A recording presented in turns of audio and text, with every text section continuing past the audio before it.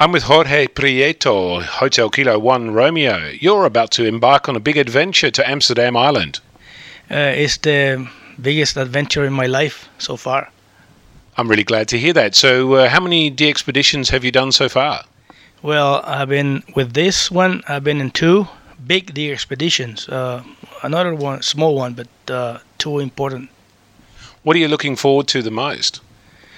Well, to have a good time and give to the fellow amateurs this rare spot. You live in Colombia. It's a complicated country to get to from VK, on the other side of the South Pole. How does it go for QRP stations getting between VK and Colombia? Yes, well, we have been watching for the propagation plannings, and have been very, very difficult to make contact between Colombia and Amsterdam Island.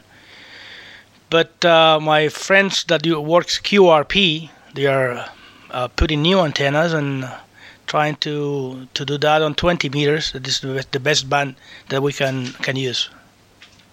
So you're going to be looking out for call signs that you recognize from home.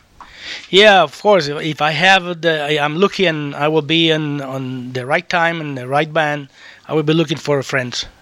Now, are you doing voice operation or are you doing Morse operation? I do Morse code, voice, and RTTY.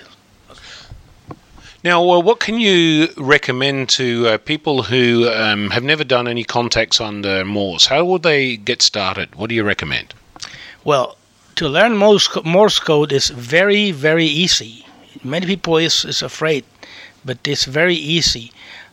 You should start listening. It's the first thing you have to learn. Listen, and listen, and listen. And that's it. It's easy. Okay, but how long have you been in amateur radio? 35 years. About 35 years. So how did you get started on the very first day with Morse?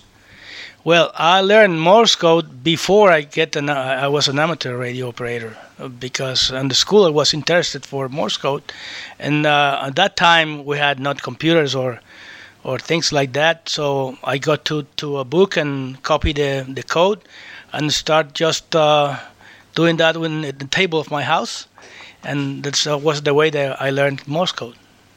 One tap at a time. One tap at a time. Yeah.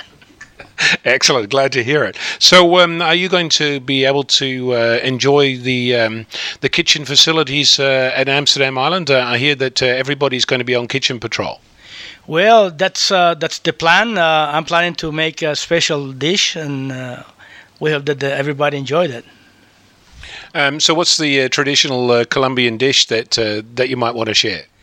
Well, it's like a soup with many things inside, meat and veggies and everything inside.